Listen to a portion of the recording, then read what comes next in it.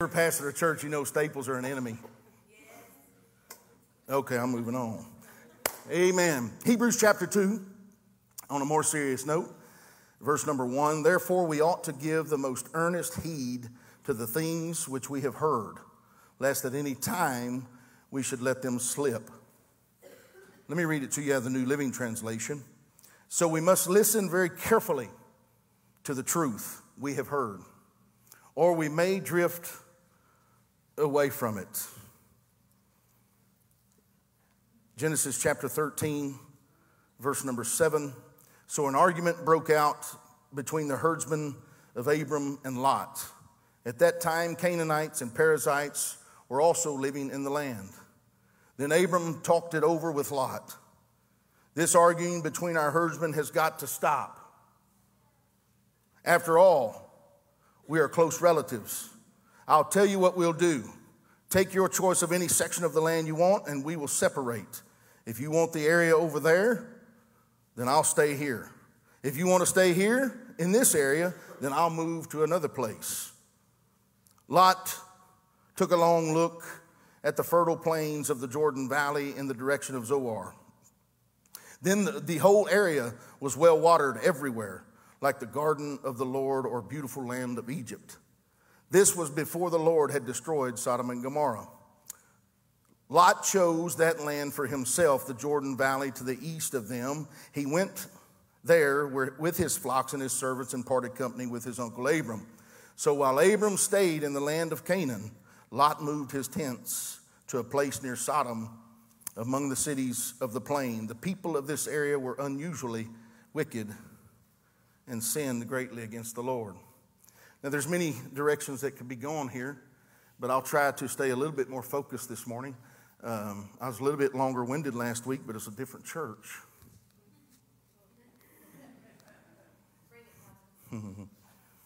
My wife told me last week, she goes, why don't you preach like she went with me up there, and she was a great benefit and help except in one area. But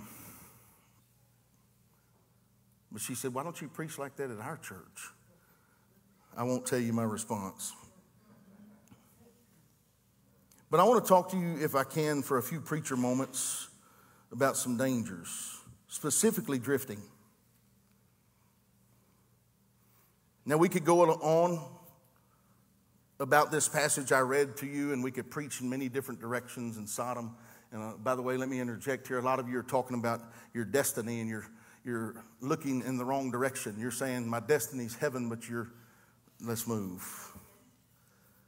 We talk about dangers in life. We talk about dangers physically to our children, physically in our lives, dangers of our diet, no pun intended. Y'all are tough this morning. I was only gone one Sunday. Dangers everywhere. We look around in danger, and we can argue and maybe scream about what this danger is and what that danger is. But what is it really that the danger we face today? We can talk about politics and the fact that our politicians, in case you didn't know, do not have your best interest in mind. Ooh, I could preach on that for a while. But we talk about dangers everywhere. Some people fear different types of things, and some fear like maybe a biological attack. And if you'll look over what's going on in Israel right now, what the terrorists, they fired hundreds and hundreds of rockets over the last couple of days into Israel. And so some people fear that type of an attack, or maybe a chemical attack. We have all these types of fears. Some people dread or fear the dreaded COVID virus. And not that we want to make light of it. We have some in our church. I hope they're watching. Y'all pray for them that have been positive COVID. But we love them to death, and we ask them to stay home. Just like if you have the flu, stay home. We love you. We don't believe in tempting the Lord. Don't bring your monkeypox here. There you go. So some people fear that, the COVID, the cancer, monkeypox virus, all these things going on. I've lived long enough to see all these different viruses they label and always have an animal in front of it. Whatever. All the scientists in the room may get it all, but I don't care. Right? So it's all these things, and we have these fears and fear and fear and fear and all this stuff that we fear. Some fear like they may get hit by something while they're driving, or maybe if they fly, there'll be a fatal plane crash. Well, I might ought to say that if you crash in a plane, typically it's fatal. Okay. Whew. But see, these are all physical things that can destroy your physical body.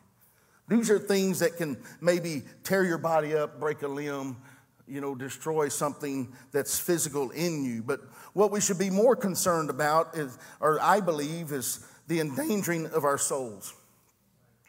The endangering of our souls, as the writer would point out to us, by drifting away from the path that's been pointed out to us by Scripture, by a man or woman of God. Our spiritual progress, if you will.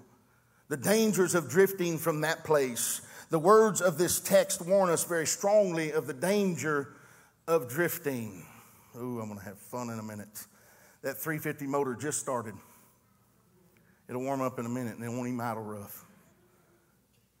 Dangers, physical dangers are one thing. Spiritual dangers are far different than the physical side.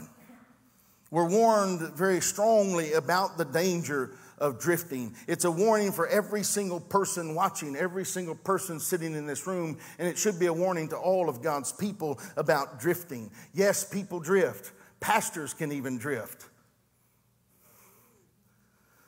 Deacons and elders and board members and the greatest saint you know can drift.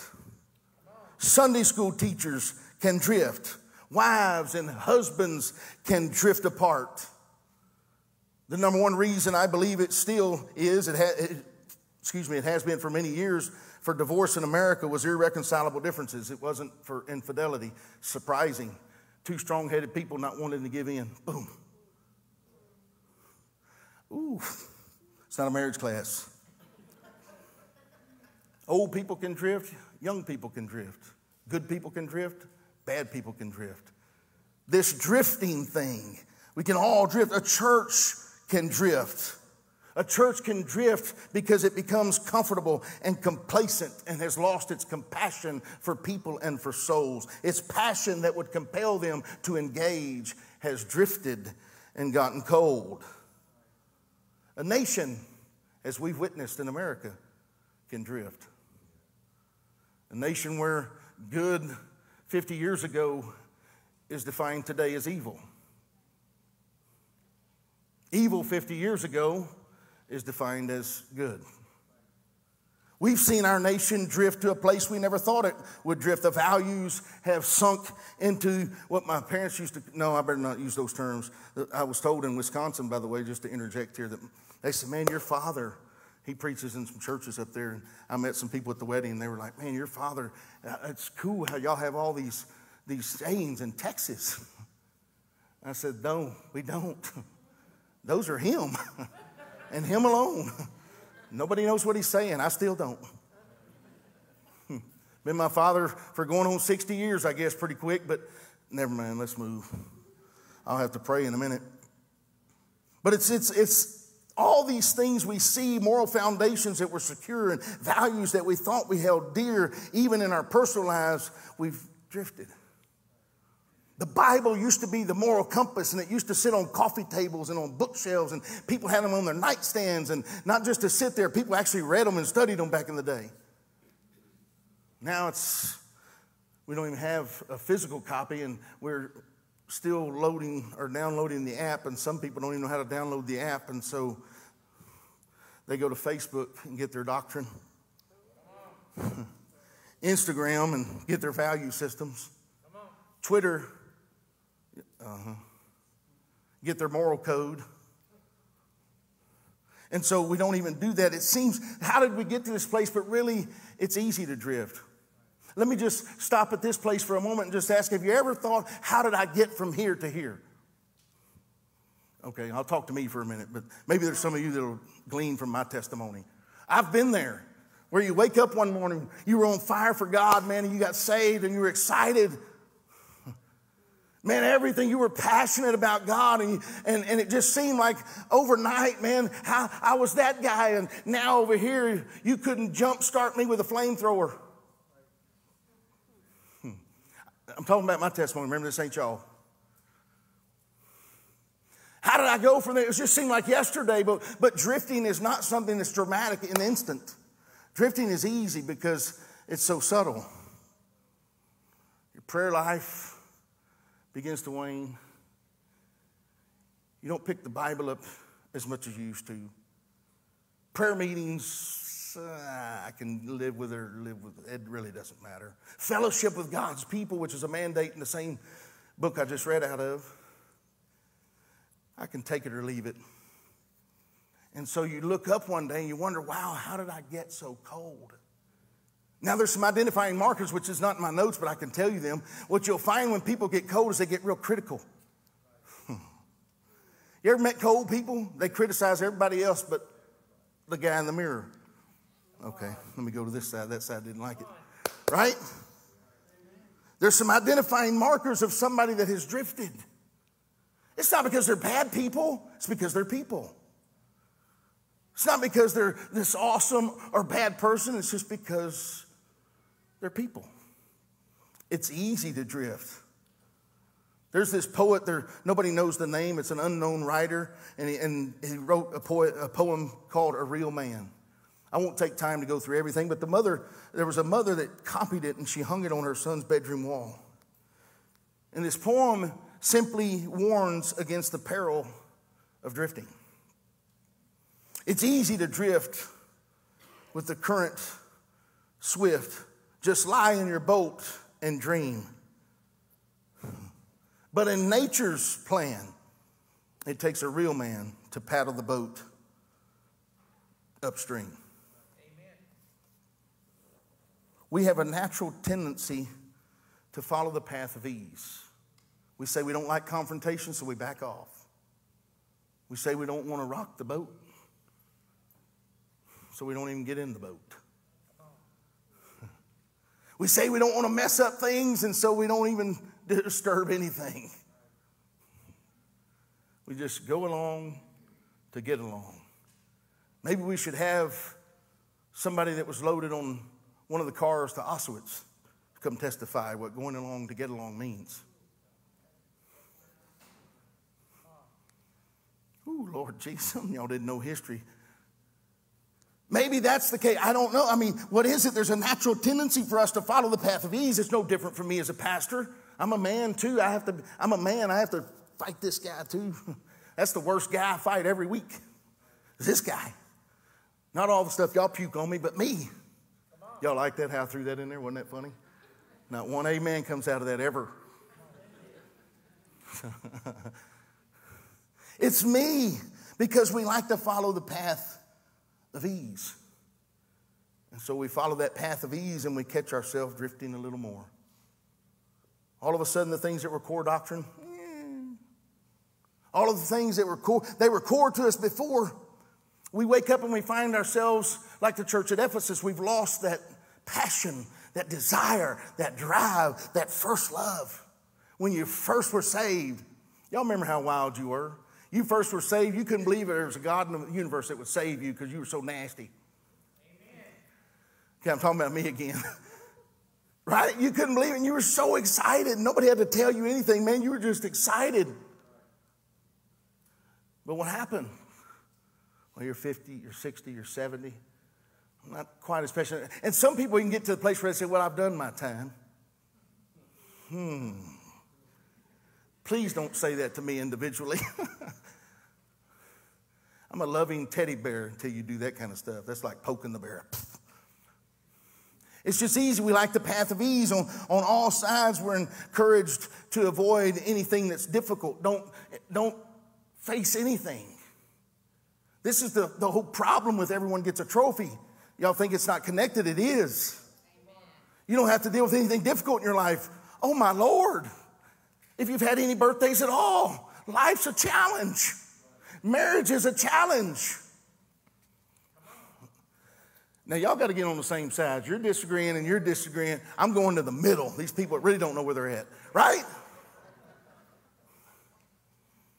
It's a challenge. And what we've done is we've created this culture now where we encourage people to take the path of least resistance.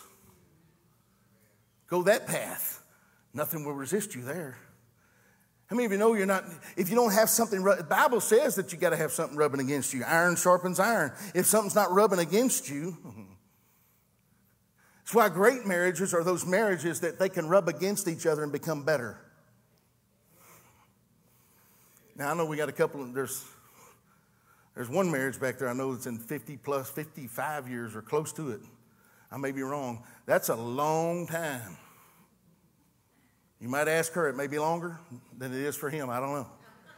Another marriage over here, I think 55 or 57, right? They don't mind me telling. If y'all mind me, then I already said it out loud, so we can't retract it.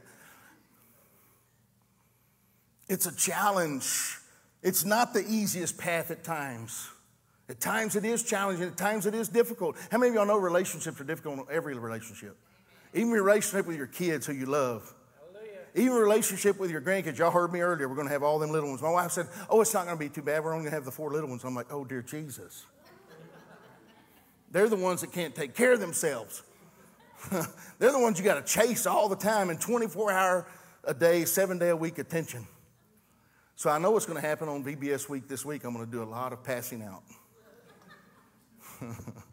The path of least resistance on all sides, we're encouraged by culture, says avoid anything that's difficult.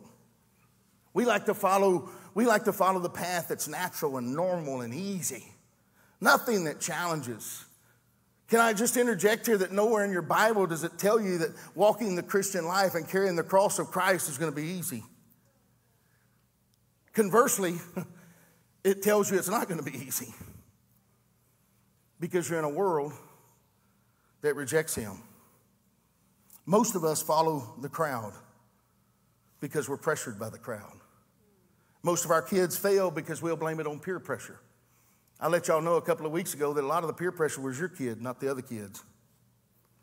Y'all remember when I said that? Anybody remember when I said? Nobody remembers when I said that. That's how effective I am. Right? You say, well, they just fell in the wrong crowd. You knew your kid was the wrong crowd. Don't be lying. It was your kid that put everybody in danger. Okay, let's move on. My mother used to say that about me, and I'm thinking, Mom, I was terrible. I was terrible. I was the wrong crowd, Mom. Most of us like to follow the crowd, or because we're pressured by the crowd, we fail to recognize that the crowd is usually wrong. And most of the vital issues that affect your life, they're wrong in the crowd.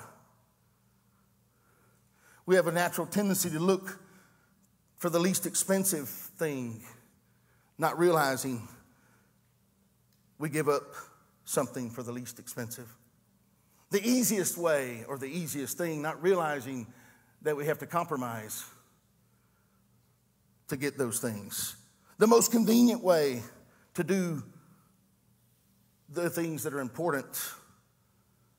We fail to realize that there's no shortcuts in life. There's no shortcuts to success. There's no shortcuts in your salvation. The world, the flesh, the devil, he continues, and all of his minions continue to pressure us to take the path of least resistance. Don't allow anybody to press you in any way. Take the path of least resistance. Don't worry about praying. Oh, the devil loves it when you're not praying.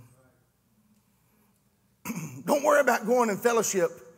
The devil loves it when you're not in fellowship because you don't have the protection of the herd. Ooh, Lord Jesus, I need to preach on that. He loves it when you're isolated because you become the injured gazelle that the lion.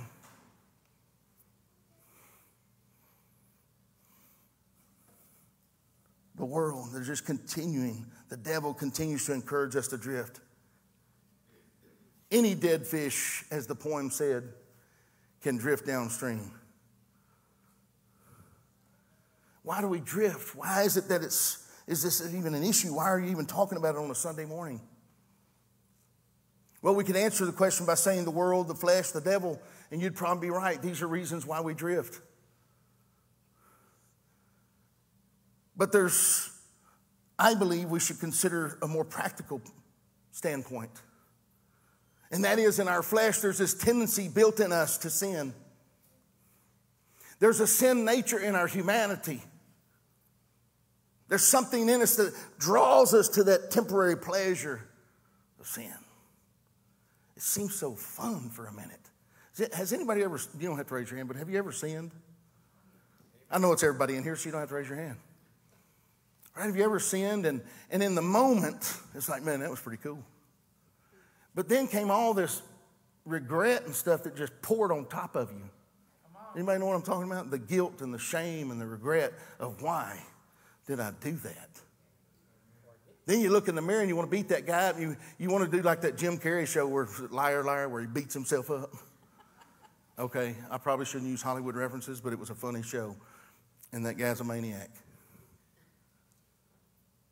Right? Have you ever sinned and then there's this regret that comes? But see, there's a tendency in us that wants us to go that way. Even born-again Christians can have a tendency to do things that are contrary to the will of God. We're all surprised when a pastor messes up. We're all surprised when a Christian or sister so-and-so or Christian, a male Christian or whoever it is, a brother so-and-so, why are they sin? How did they do that? Because they are flesh. Because they're saved doesn't give them some sort of an immunity of the temptations. Because how many of you know that the devil is constantly, no matter how much we talk, Doug, no matter how much you and I are on the phone or talk, this is constantly in my ear. Because the enemy is doing everything he can to get me to open the door. Pastor Nick said it best, to struggling with sin and signing up to sin are two different things. If you're struggling with sin, God bless you. You're a human being. You're a blood-bought saint of God. But when you sign up to say, I'm going to give in to it and do it anyway, I better not go there. Even born-again Christians have this tendency. Galatians 5 says this in verse 17, the old sinful nature loves to do evil, which is just opposite from what the Holy Spirit wants you to do. And the Spirit gives us a desire that are opposite from what the sinful natural desires are. These two forces are constantly fighting each other, and your choices are never free from this conflict. That's in your Bible. Galatians 5:17. Go read it for yourself. It's a constant conflict to choose right or to choose wrong. And you can justify all you want. You can make every excuse in the world all you want. But if you choose wrong, it's going to be sin. Well, I don't sin. Sure you don't. Sure you don't. Why is mercy given to us every day? Because we need it. We're fallen man. We're sinful people. You know, let's face it. Not everybody's good sinners. Some of them are just jerks. I better not take that path. I felt my wife give me a look on that when I was about to go off. Y'all know what I'm saying. There's some nice sinners out in the world, nicer than some saints. Woo, old timers got mad on that one. I love y'all.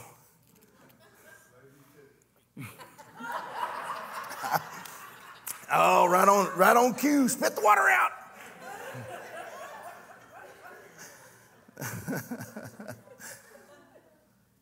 Right? It's this constant thing, man. It's a constant tug of war. Does anybody know what I'm talking about yet? We'll get to maybe I won't get excited today, but Satan constantly and continues to tempt us through promises of different things, promises of profit maybe, or pleasure.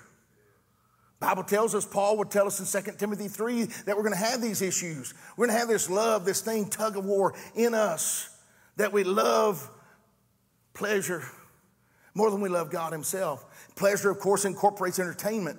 How many of you know in America we're in love with entertainment? Entertain me, man. Churches have become entertainment cultures because that's what draws people. Oh, Lord Jesus. Somebody better go read what I posted. A.W. Tozer posted this morning. I posted it this morning. A.W. didn't. He's dead. We have this thing in us that it's constantly, and Satan's constantly throwing these things out there to attract you. Why do you think he wants you separate from the body? Why do you think he wants you outside of the community, outside of the fellowship of believers? Why is it? Because in isolation, he has the upper hand. In community, he doesn't have the upper hand. Is it that simple enough for you to get today? So when you argue that I'm the church, okay, great. You are the temple of the Holy Spirit. Great, awesome. That doesn't put you in an immune place from the attack of the enemy. So you get constantly, here's pleasure, here's this, here's money, here's career change. A lot of people choose careers that'll take them away from a strong community of believers, or they'll choose a career and it's money that'll keep them out of church because I got to work Sundays now, because I got to do this and I got to do that. And now I'm a two-income family. And then you go and look at their budget and go through their life. We can analyze real quickly why you have to be a two-income family. Oh, Lord Jesus, don't get mad now. Don't get mad now. Y'all heard me talk about it 2 weeks ago. All these guys my age with goatees and do-rags on riding Harleys that cost $35,000 to $40,000. Because that's really what you need. By the way, I want a trike, but I'm trying to save to get a trike because my wife won't ride a motorcycle. I'm professing that out loud to you, so if I come up with a trike one day, it's paid for. But we have all these things that tug us away from all these things and safety measures God put in place for us. And it's pulling us from here. It's pulling us from over there. Oh, that's boring. You don't have to do that, man. Go over here. It's so much more fun. There's this. Go do that. We got 1 hour on a Sunday morning, 168 hours in a week, and this is the 1 hour we struggle with faithfulness. You don't struggle with faithfulness to your job. Why is it? Because you see the return on your investment. You get a paycheck. Your return on your investment here is eternal. So you're not going to see it with your natural eyes. You walk by faith and not by sight. And I trust that one day I'm going to be in heaven. One day I'm going to have a mansion just over the hilltop. One day. It's my investment. Unless we take steps to prevent our falling into sin, it's certain you'll fall into sin. It's certain one day you'll look up and your home will be destroyed because of a decision you made. Your kids will be far out because of the compromises. Listen, compromise doesn't stop. It's a snowball effect. You compromise here, it doesn't just stop here. It keeps rolling. Y'all ever seen those snowballs when they roll and they get bigger and bigger? Y'all seen them cartoons? When it runs over that Wile E. Coyote and it's in the desert. I never understood how they had a snowball in the desert, whatever. I never understood how he had potatoes and tomatoes and carrots and all that, but he was starving to death trying to eat that Roadrunner. But anyway, let's move on. Right, it's the snowball effect. I compromise here. That's what happened in the Old Testament book of Judges chapter 2. You got to the third generation. They had no power. They didn't know God or the things of God, Scripture tells you. Why? Because the previous generations compromised. Our country's in the condition it's in because the previous generations compromised. My grandfather's generation, which I love the World War II generation, they compromised just a little. The baby boomers compromised a little bit more. And then so on. And by the time you get to the generation Z, what do they call this newest generation?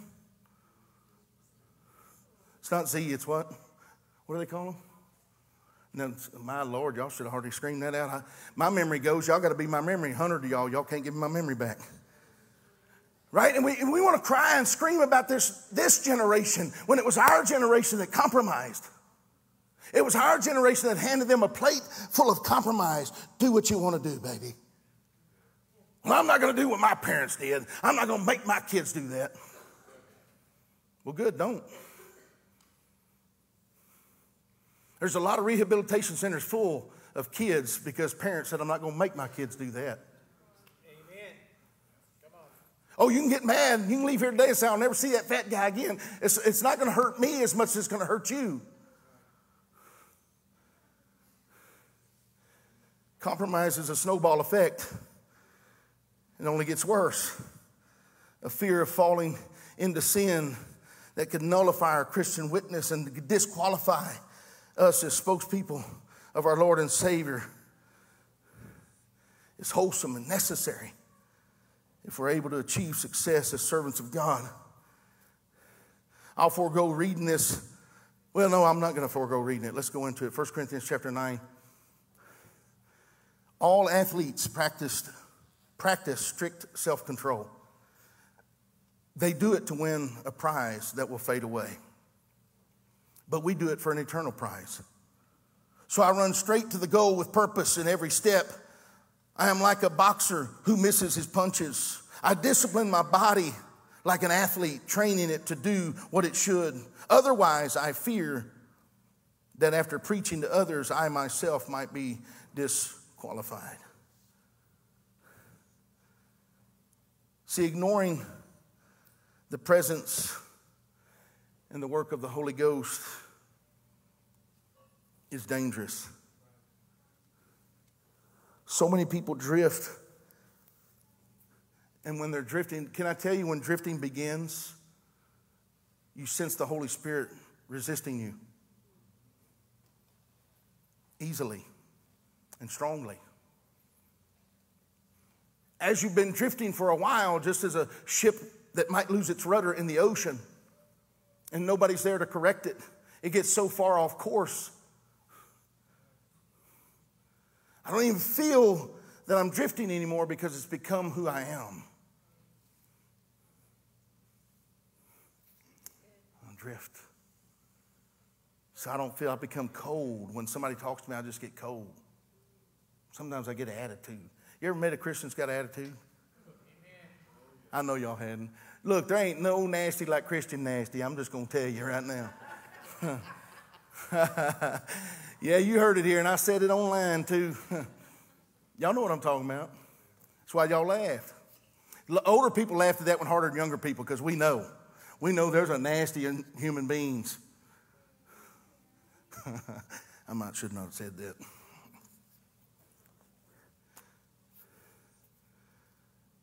Many who have trusted Jesus Christ, many that have been filled with His Spirit, many that have been to an altar of repentance, many who have been in these places are uninformed or unaware of God's promise and power that's available to them through the Holy Ghost. Paul would write in the book of Galatians chapter number 4, and because you are sons, God has sent forth the Spirit of His Son into your hearts, crying out, Abba, Father. Therefore you are no longer a slave, but a son.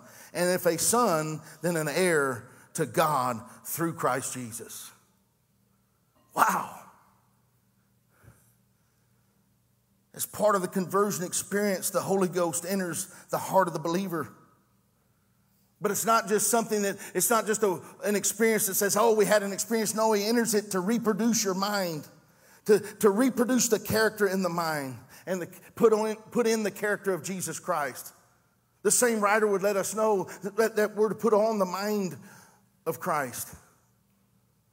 Philippians says it, for it is God who works in you both to will and to do for His good pleasure. Jesus, through His Holy Spirit, cannot do His greatest work when His presence is ignored. When His presence is ignored and there's no cooperation on the part of you, the believer, not to respond eagerly and continuously to the inward promptings of the Holy Ghost is to follow a course of drifting. Drifting away from God's will. Drifting away from God's way. Drifting away from those things that He put in place to protect you. So we have this tendency to sin. And when we give in to those things, we begin to neglect some things. Come on, Pastor Nick, you can get up here and hide behind this pillar. This bird, by the way, y'all, Lou painted this bird right here. She started painting it last month. That's what Al told me. I don't know.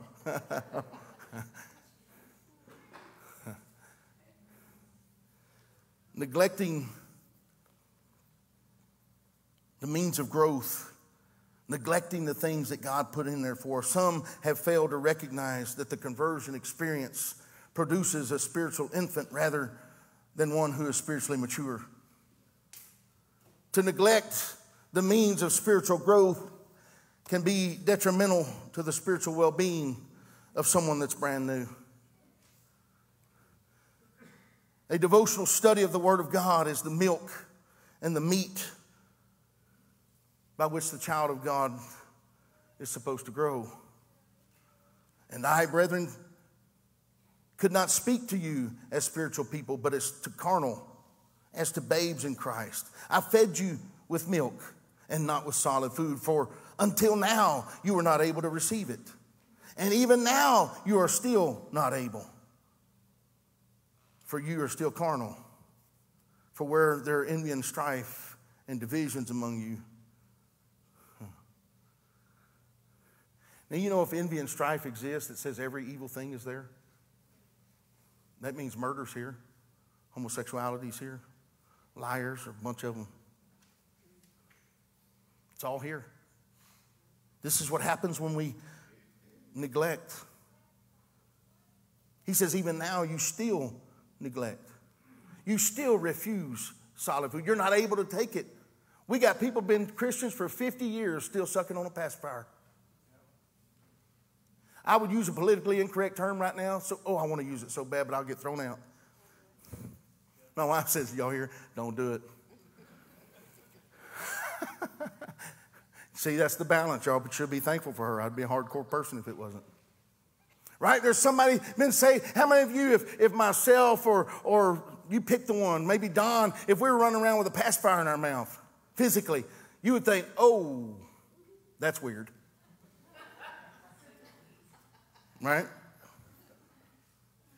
But see, spiritually, a lot of us are still running around with pacifier because the meat, we can't digest it because we've been puking up the milk. As newborn babes, desire the pure milk of the word, that you may grow thereby. You got to have something in you that says, I want that thing. I want that. Have you ever tried to give your child some medicine? You knew it was going to make them feel better, but they would spit it out. Or you'd have to hold them down. You're going to take this? Oh, okay. Y'all's kids drank all the medicine you put in front of them. We had a couple of our kids that didn't like it.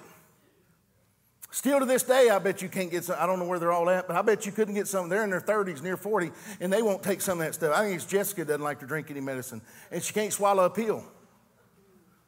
Girl's 35 years old, and she'll take a little bitty microscopic pill, and she'll hold it around and stick it all the way in the back and take a big old drink. Huh? Y'all met people like that? Isn't that funny? I know, my wife has weird kids. But, right? You desire the pure milk. We resist it as if it's a parent giving us some of that nasty. And I said this before, I'm going to say it again. Y'all don't know, if you're younger than me, you don't know nasty until you had that gasoline we had to drink. They called cough syrup. Oh! What did they mix that stuff with? They went to the landfill or something and found stuff and we'll just call it, just drink it, it'll heal you. Oh, come here, baby, take this oil. What kind of oil is it? Castor oil. I don't want that stuff. No, baby, it'll heal that stomach. No, it's going to make me puke. I don't want it. So they finally got smart and made hot toddies. Didn't heal you, but it got you drunk and you forgot you were sick. So... just put a little. Okay, let's move. I just messed that up. We probably ought to have a prayer meeting right now. See, communion with God through prayer is as necessary for the health of your soul as sunlight is to the health of your body. Without it, you're diseased. You got something eating away at you that you can't stop. You don't know why you're feeling this way or why it's happening this way. Or you ever notice somebody that's always in trouble? Always something. It's always, I've heard so many stories this last week with some different things going on in different family things and different other things. And they tell me a story. It's a different story. I just wait. I'm thinking, what story can they come up with next? In case y'all don't know, I was on the street for a long time. Please don't come to me with, never mind, let's move. But it's as necessary to your health as food is nourishment to your body. Fellowship with God's people in God's house is as necessary for the growth of your soul as is the love of a family for the development of a child. This is God's design for your health, for your protection, for your well-being. This is why we don't resist this place. Don't let the world and don't let culture and what they've modeled come in and change what God designed. And the world's done a great job at it, because look at how many people resist church because they'll say, oh, hypocrites are there. Hypocrites are everywhere. You act like hypocrites are only in churches. They're more highly concentrated in a bar room than they are in a church. You don't have to like it. It's the truth anyhow. Well, hypocrites are there. Well, liars are there. They're everywhere. But at least they're in a church that they're striving to be better and to do better. And they're looking to a God that can save them from that place and that can heal them. There's a danger. Let's go ahead and stand. There's a danger. I got to skip the rest of this. I know I just looked at the hour up there. I don't want y'all to start getting upset. It's time to quit drifting. If you're a Christian in this room today, if you call yourself a Christian, it's time to stop drifting. Drifting is dangerous. It's dangerous for you as a Christian on every side. There's a world out there that wants to hear the message of salvation, but as long as you're drifting, they won't hear it from you. Because what are you going to lead them to? Where are you going to take them? If the church house isn't necessary, are you going to continue a Bible study until you die with them? This is built. I don't own it. You don't own it. If God tarries, hopefully it'll go into perpetuity and they'll be ministering to people and loving people 100 years from now from this place. Drifting is dangerous. The world wants to hear of this salvation that we all brag about. They want to know about this salvation and this Jesus that we're talking about. So drifting is not only dangerous, drifting is deadly and fatal, if not corrected. As I stated to you, like the ship that's drifting without a rudder, if they don't fix that rudder, eventually if somebody doesn't find them and help them, they will perish. There's a story, I've used it before, and there were some fishermen that they were in a place in Kentucky. There was a dam, this is actually a real story. They were so excited about fishing. So hear me, fishermen. If you've ever been with Nick Russo's daddy in a boat, you better be prayed up. Speaking in tongues the whole time.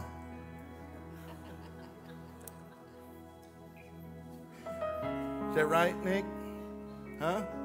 I was with him when he ran on that shallow ground, running 200 miles an hour.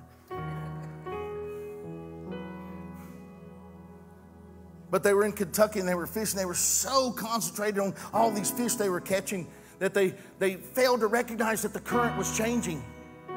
They were near this dam where they were generating electricity. The worker saw it, and he sounds the horn to try to warn them, but it was too late. 5 people with an overloaded boat drowned because they were so focused on the fish, they didn't see the danger. That's what drifting does. As you drift, you're so focused on something other than the one that can save you. You're so focused horizontally that your vertical vision's gone. That's drifting. You used to feel Jesus, but now you don't really feel it. It takes a little while. And now you're cussing a little more. Now you started smoking again. Now you started drinking again. You say, well, all those in and of themselves aren't sin. I'm not going to debate that with you. I got to ask you, why'd you go there? If that was the old you, why are you still identifying with that dude? Drifting. That's what it does. And we give in a little here. Before long, one beer ain't going to hurt me. Whether it's in front of an alcoholic and you make them stumble or not, you don't care. Bless God, they ought to know better. Oh, okay, y'all are sanctified and holy. But that's what drifting does. It becomes all about you. And when it becomes all about you, those people that are dying out there wanting to know about Jesus that you've been bragging about, but they don't see him in you, they just hear him from your mouth. You're always talking Jesus, but what's the difference? You look just like me. You talk just like me. You act just like me. What's the difference? Why would I go with you? Why would I follow you? Oh, Lord, this is a Sunday morning tough message. Why would I do it? You're no different than everyone else around me. What's your Jesus got that I need?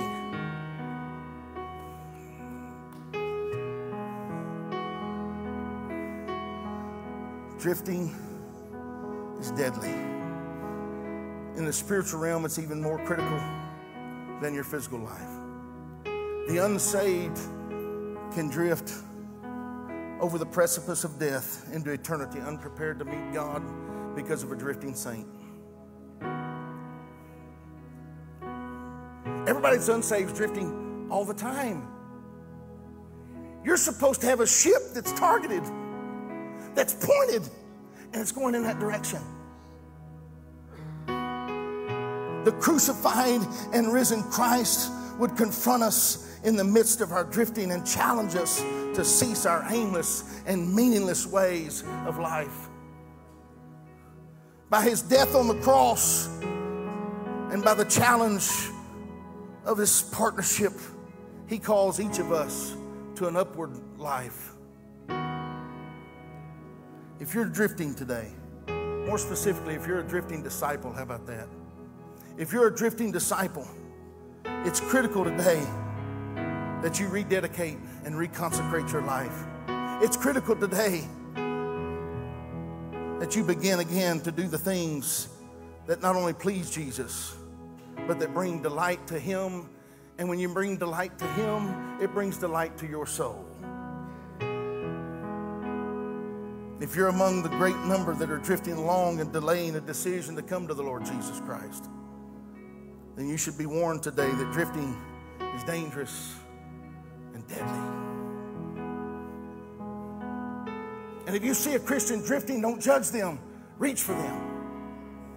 You can't reach for them if you're drifting the same direction. Then you both go into the generating waters of peril.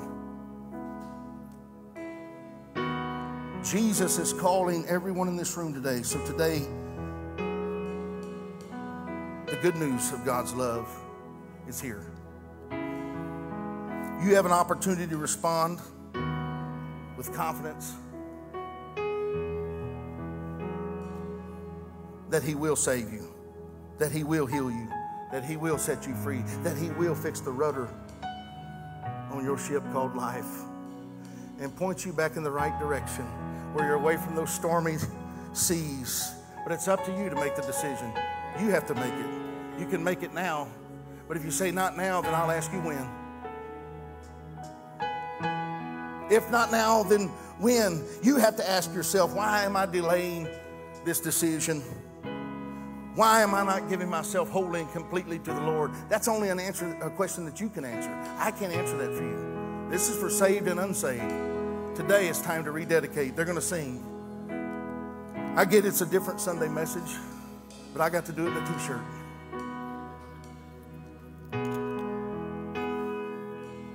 Those that are watching, I appeal to you right where you're at. And I appeal to all of you. Find a place, whether it be here, you stand, sit, kneel, come up here for prayer. But let's rededicate our lives to Jesus like never before. We got VBS coming up. And they need to see all these red shirts, green shirts, blue shirts, whatever, whoever interacts, whoever's around people in your life, they need to see Jesus in you. Not a compromiser, not somebody that's right on the edge or the periphery, but somebody that's right in the middle of the fire and the Holy Ghost consumes us. That's what the world needs to see. Is there anybody? Pastor Nick, begin to sing. You'll come and pray. Pray where you're at. This is what we call the altar area. I'll move this back. Who wants to rededicate your heart to Jesus? Anybody in here? I'm asking you.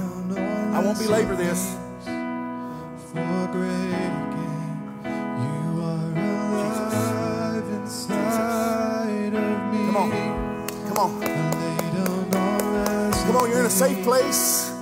You're in a place where you can run to him. And all of us come the same way. Jesus, I've been drifting. Jesus, I need you. Come on, who wants to be there? Right where you stand. Right where you stand. In Jesus' name. Hold on. Right where you're at. Keep coming, keep coming, keep coming. We're going to pray. Those that are praying at home, we're going to turn the video off. God bless you. We love you.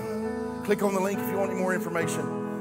In Jesus' name.